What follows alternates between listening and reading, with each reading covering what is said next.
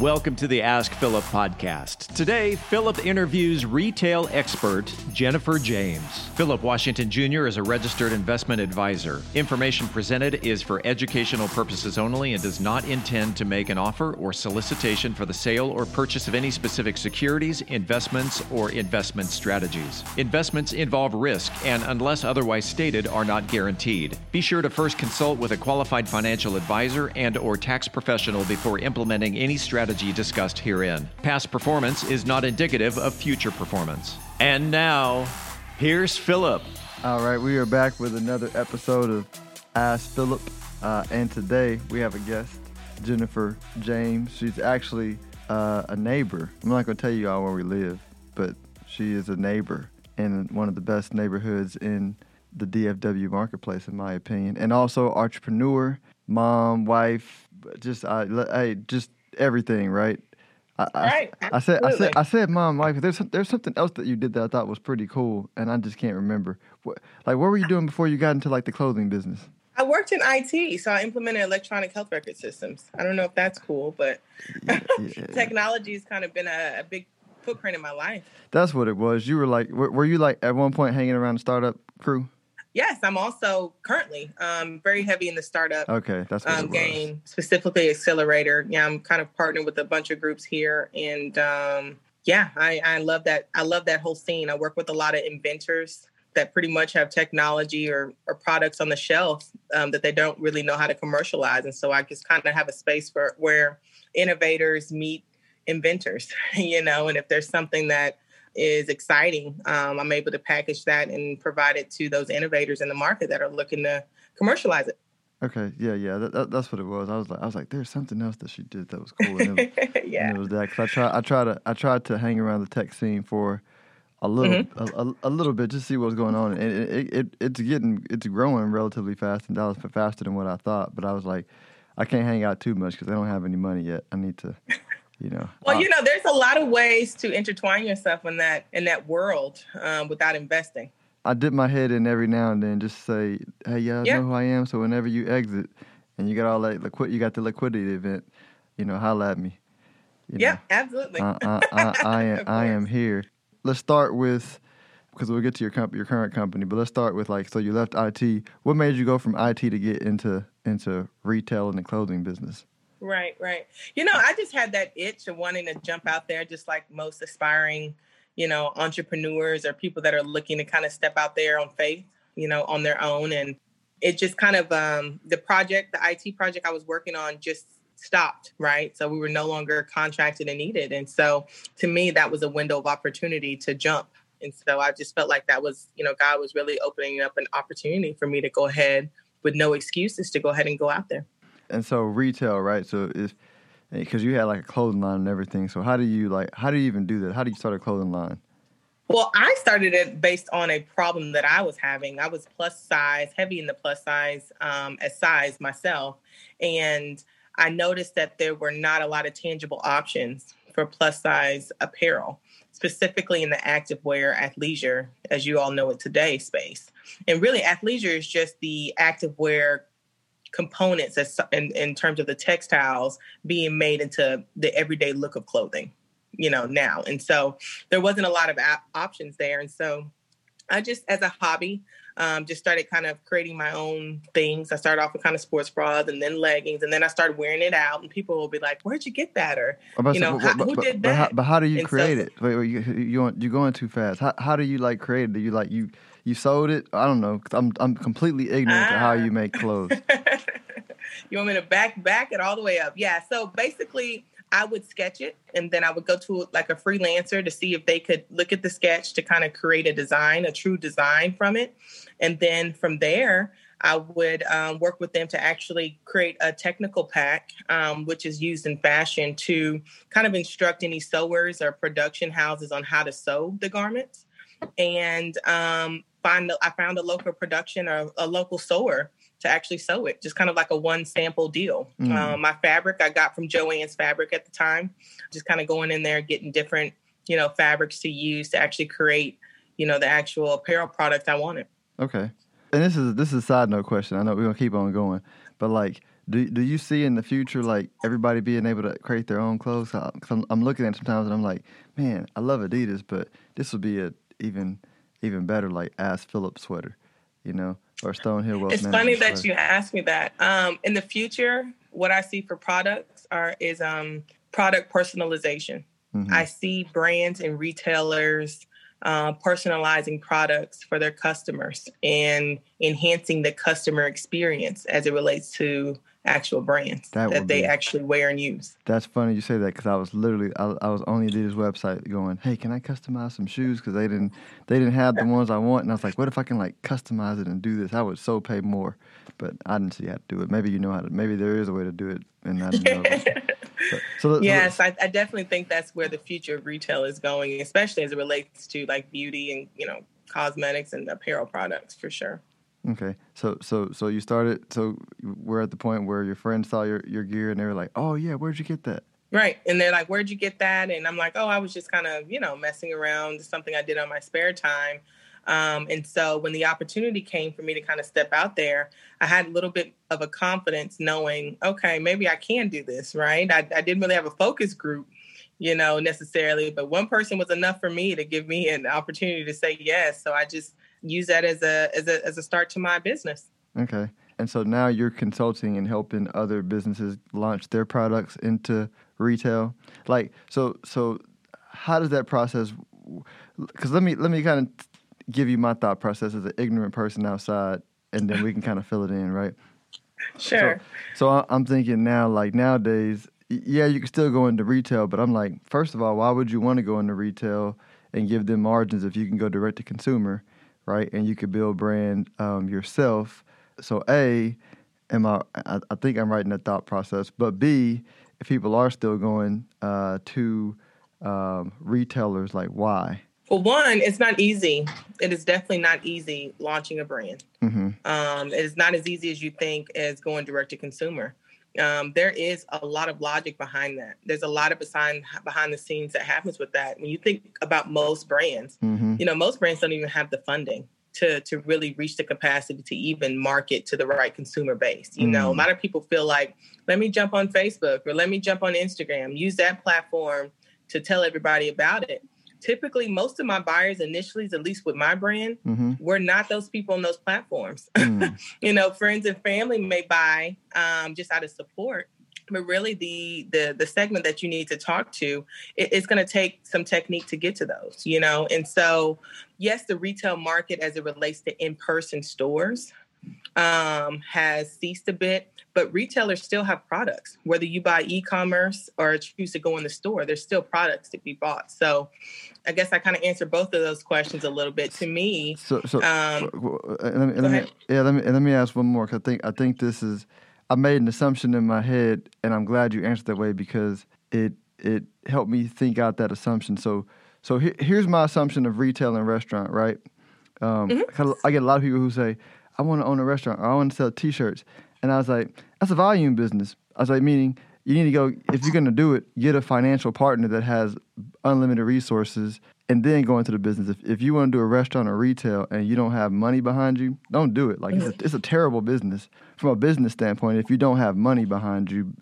And so I'm assuming the going to retail, they kind of help you, not with the money, but if you don't have the money, it may be a better option for you. It's kind of interesting because it depends on how you look at it. It can be, but really retailers, if you don't have the funding, it's hard to go to retailers because they pay out typically, 30 to 60 days after the goods are delivered. So you're going to have the money on the front end, not only to produce the products, but to wait. It's almost a waiting game, to be able to receive those funds. And so if you're getting the right orders from retailers and you're getting them simultaneously with other orders, I think the cash flow looks a little different. But a lot of times it's not what people think. I'm in, one of my first retailers was Neiman Marcus. So excited. I'm in Neiman Marcus. I got my first purchase order. This is great. But one of the things that you have to realize is that you have to make all of those products on the front end with hopes of you packaging up and labeling these products the right way to these retailers for them not to deduct monies off of your purchase order. Because there's a lot of times when you're shipping things to these retailers, if they're not shipped there on time, or if anything is missing or anything mislabeled, they actually deduct from that purchase order a final number. And sometimes you can come up shorter than what you anticipated. And then the other flip side to that is they have 30 to 60 days, sometimes even 90 days to pay you after the goods are actually delivered. So I bet those terms are getting more strict too, right? It takes a technique there. Yeah, absolutely. Yeah. Because they're getting squeezed. So I bet they're getting even more strict. All right. So I know I went on a tangent, but I'm probably at some point when the market downturns, I'm a short retail stocks because I just think unless you're Adidas, Nike, who can go direct to consumer and improve margins, if you're reselling somebody else's product right now, so I'm thinking of like Nordstrom's or any of the other clothing, Old Navy. Old Navy is relatively safe, but these other companies who are selling other products, I'm like, you're vulnerable because if you don't have brand, you know what I'm saying? If I'm Adidas, I don't need to sell anywhere else because I have strong brand.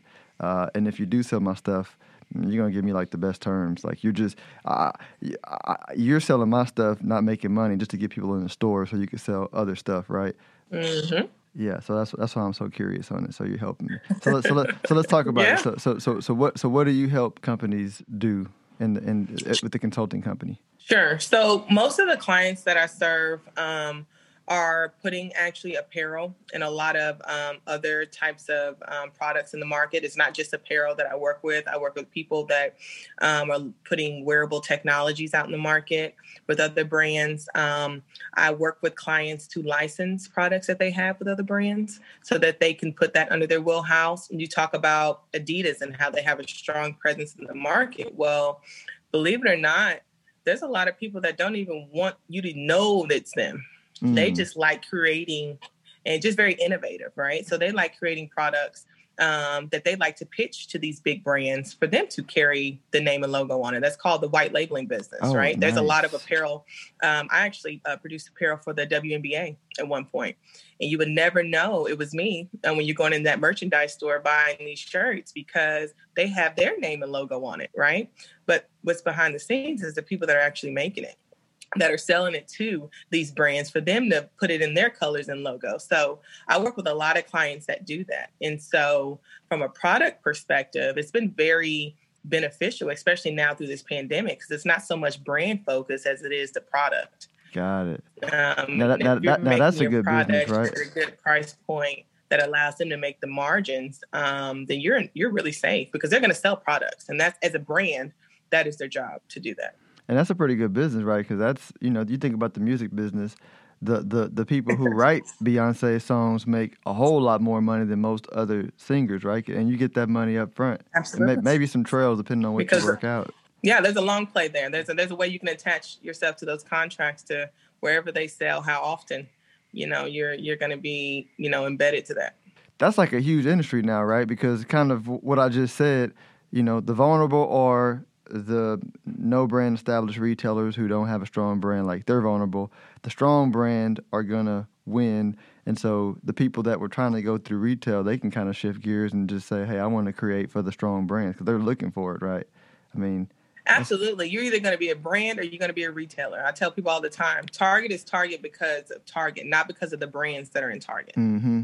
Right. They're not trying to sell. They're not trying to be a product seller. They are representing brands, right? And so I learned early on the difference between the two and where I wanted to lie, and I felt like I can make the same product for Target as I do Walmart, as I do for Old Navy, and none of the three would know it because you can make tweaks in it. And then the fabric content, there's so many ways you can switch it up, but not even switch up the style. So it's a lot more beneficial of driving and being more owning the product more than just trying to be just a brand. How does one even start to get into that business? So let's say, all right, I got some great ideas for some whatever, headphones, headsets, wearables, stuff. Like, do I just get a design, like kind of go through the process you went through, start writing up some stuff, get somebody to do it, get somebody to make it, then I package it up and go pitch it to them? You could. I mean, really and truly, the best way to start that process, if you have a product and you feel like it will be valuable in the market, is really to do the market research, right? Okay. And from that, you could start from scratch with making headphones if you like, just kind of finding manufacturers that already have components, these parts to the headphones, or there's a lot of wholesalers out there that have headphones that are already intact and that you could purchase in bulk and just include your label and logo on them as if they're yours, right? So there's two different avenues you can kind of go about doing that. But mostly people that are looking to create hardware of that sort, they're actually building that from scratch. And so that is working with with manufacturers in general. And so I'm assuming that's where you would come in. Somebody says, I have an idea and I don't know there's all these routes I can go. I don't know what's the best route for me. Then you would kind of say, all right, let's talk about it and flesh it out. And then you kind of help guide them down the path that's best for what they want to do. Absolutely. I have amazing relationships with manufacturers across the globe and locally here and overseas. So depending on what the product is, that's what my team and I do. We talk to people that have ideas all the time, right? And the ones that we think would be the ones that we're the most confident about, we kind of take it a step further based on our network. And then ultimately, it's those introductions to our network, specifically in the wholesale and manufacturing group, that we're able to help these clients bring their ideas to fruition. Are people still manufacturing in China or over there, or is it kind of moving? Absolutely. I mean, absolutely. There's India, China. It's a whole bunch of, I could list a whole bunch. Absolutely. There's some amazing production houses and manufacturing houses out that way that we still use. And those are basically for our clients that are in the high volume game bulk, right? It doesn't really do you much good if the volume is not there. But yes, absolutely. Basically saying they're selling the cheap stuff. So the one selling the cheap stuff. I mean, you want the volume to be there so you can actually see a difference, But but yes, absolutely, it has not stopped at all, Philip. Okay. Not at all. Do you see it stopping? Like, do you think with everything with us fighting China that it might stop, or no? You just kind of there's rhetoric and then there's what's actually happening, right? And people are look on the back of your shirts, your pants, your socks, and see where it's made in. I mean, there's no way. There's a lot of my own reasons that I won't even get into based on industry knowledge that I know. But and if it slows down, it may slow down. But I have not seen too efficient. It's just I don't see it slowing down. So it's kind of like if you have Silicon Valley, it's hard to replace it because they're efficient at doing what they do. Because I always wonder, why don't we just go to Mexico? Labor's relatively cheap, but they don't have the know-how. Is that? It depends on what you're trying to construct, right? Okay. I have partners there too. It's all about the construction of how it's sewn, to be honest with you, and if it can meet the qualifications. And there's nothing wrong with getting it sewn there at all. It's almost just kind of your preference, depending on. There's a lot of clients that I have that, especially if they have a huge collection of some sort, they are spreading out the production order. It's not all made at one place. It's a network of places. So it doesn't have to be just, y'all have these 10 styles. It's only this, production house that does it. Typically, that's not how a business is conducted, because if something shuts down or something happens, it ruins your entire order instead of one or two pieces of your order. Got it. And this is another trend too. Like I was looking for my wife's Christmas present, which I'm still looking for it. And I was like, oh, you know what? Let me go to Ivy Park and get her some Ivy Park gear. And everything was sold out. I was like, this was genius move. Like you sign somebody with brand, right? And you have a brand, and that's just cash. Like I think a bunch of influencers and famous people are going to start partnering with these brands too, right? And because it's just, Kanye started it, right? Wasn't he kind of the first one to?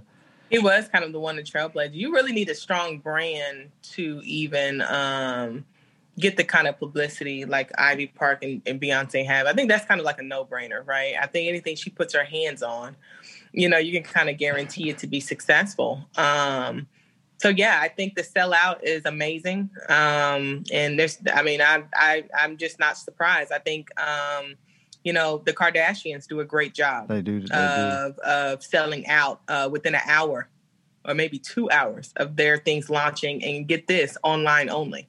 So it's, I've seen some great brands that sell out and that do really well that are e-commerce only focused. And I've seen it in store and e-commerce, and I've seen just in store. So, you just kind of have to, you just have to have that good influence in the market in general. And I think once you have established that and it's strong, then anything you put out will be great. Yeah. Okay. Well, anything else you think is interesting to know about the retail industry? If you want to invent something, design something, because I'm pretty green. I mean, I do have my big macro views, which I think are really, really right. But then the details, I don't know the details at all. Yeah. I mean, I would just say, again, although I was apparel focused, initially I wasn't limited to just apparel. Okay. Products is the name of the game. Products are not going anywhere.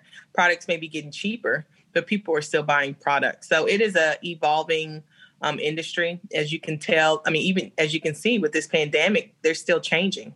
People don't really know where retail could go. Has it went up, slowed down? Mm-hmm. As a matter of fact, online sales have gone up tremendously. Mm-hmm. Products are still being sold. People are just not going in the stores to buy them. And so one thing I would tell people all the time is, 2020 has allowed people to see, specifically in the retail space, you need more than one channel to be able to not only market your product, but to actually get your product out there.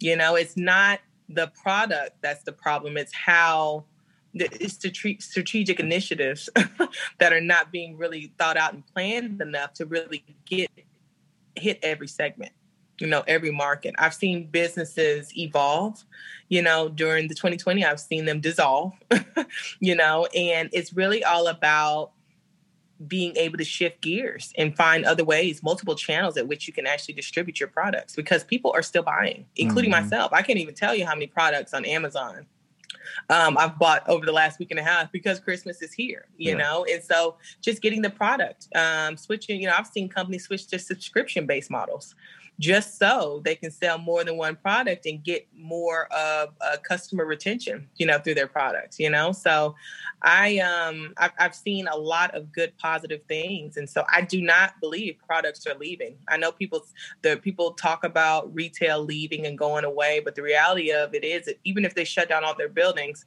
they can still sell products online. Yeah. So they're going to be, you know what I'm saying? So it's not a business. It may be, they may be able to have less stores. That's fine, but it's not going to stop people from buying. Please understand, it's providing more of a convenience for people to buy online and safer. But I just feel like we're going to go back to normal even after everything from this pandemic settles down, and obviously there's vaccines. Where we as a society, I don't think we're disciplined enough to not go back to normal. And so I would be very interested in having this same conversation with you a year from now. Yeah. Well, no, I think you would be interested. Yeah, and you may not be taking what I'm saying as negative on retail. Like, people are going to buy forever. Yeah.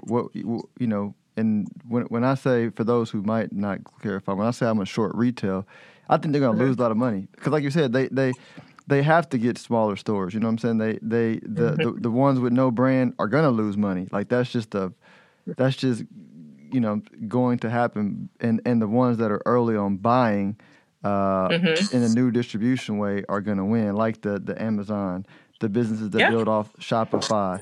Right, the people don't realize the Facebook Libra, they're like, oh, they have a cryptocurrency. They haven't thought why, because it's kind of like if you go to Chuck E. Cheese, right?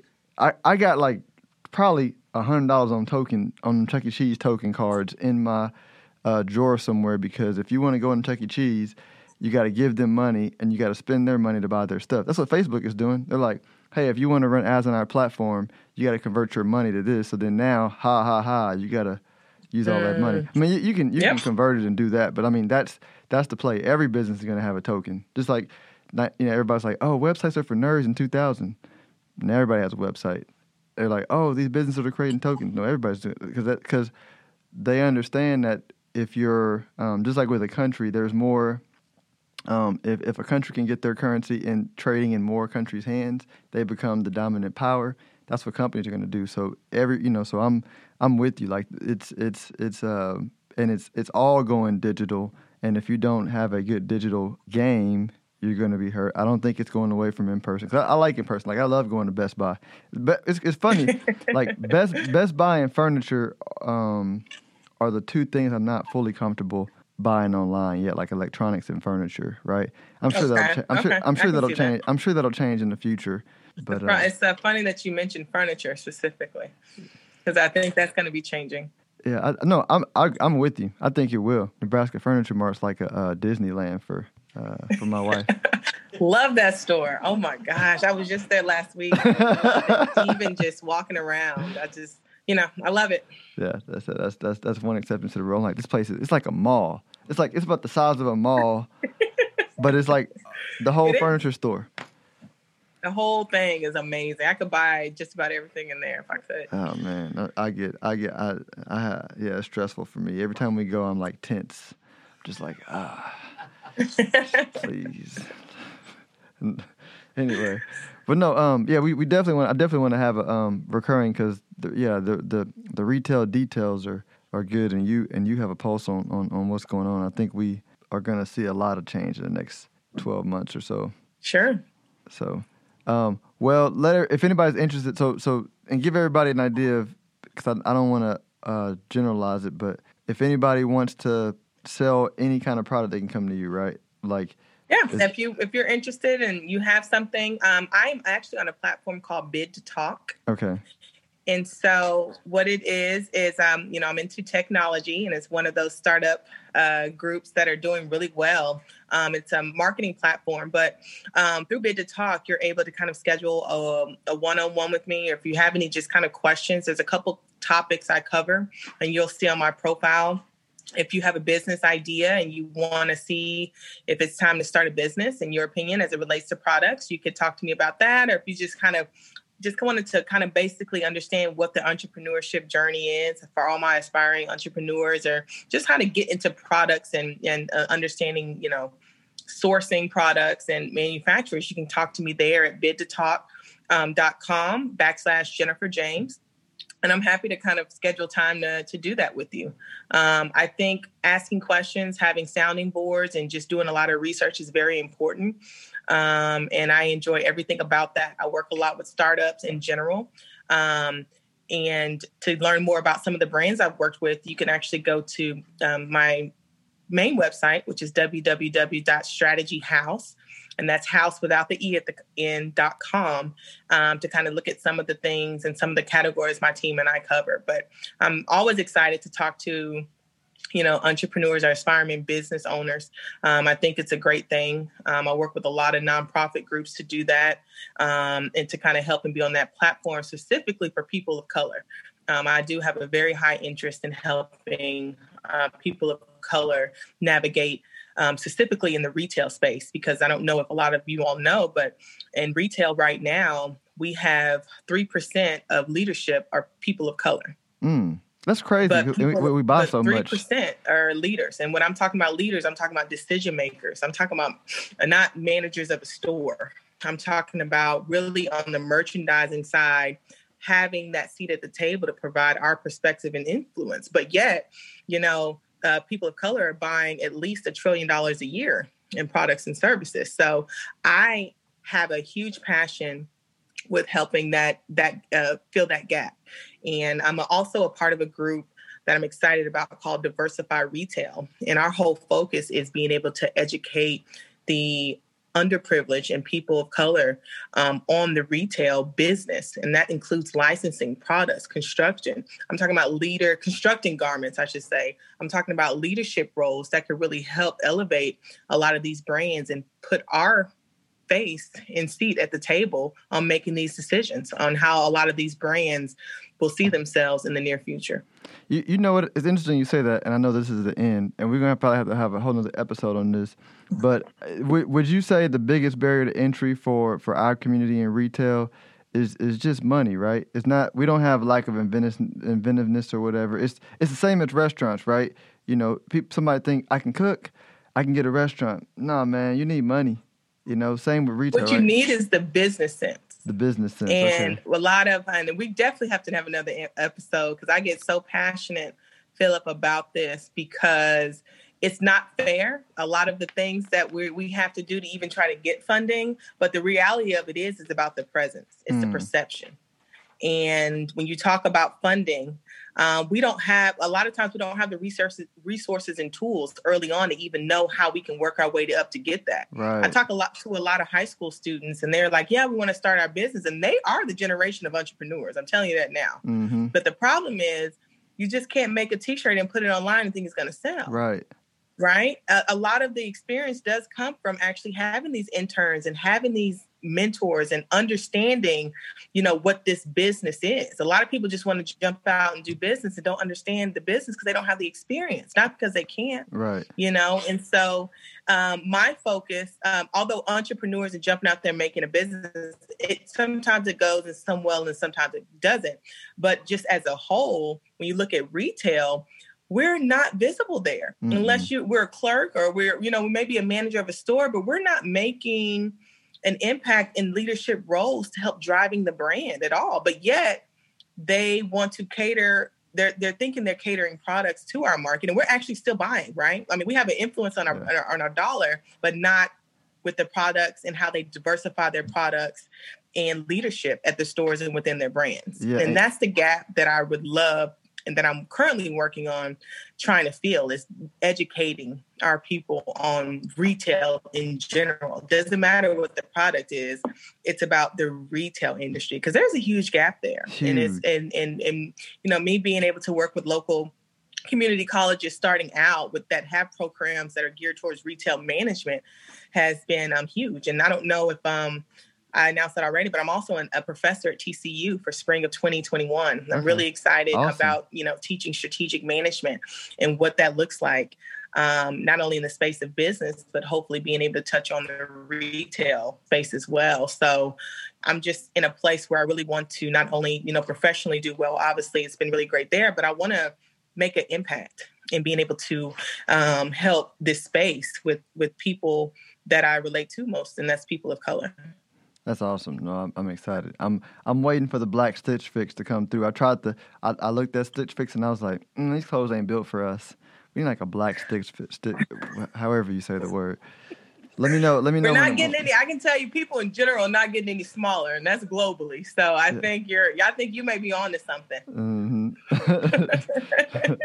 Well, have a good one. Thank you for coming to share. And this episode will be out later on today. I'll shoot you the link when it's ready. I'm excited, and I hope you invite me back. I think we could cover a lot of topics here. Yeah, no, I definitely will. Awesome. Well, thank you so much, Philip. Thanks for coming. Have a good one. Those of you who haven't been at my website, go to stonehillwealthmanagement.com. Click on the 401k tab. We got a Stonehill 401k service that you've probably heard about. It's great for businesses that are small businesses between 0 and maybe 150 employees. We provide love and service to the employees about how to plan and invest for retirement and a whole host of other benefits that we give. It's all on the site. Check it out, stonehill401k.com. We create startup plans and help with selecting the investments and educating and advising our clients on how to invest and how to best reach their retirement goals.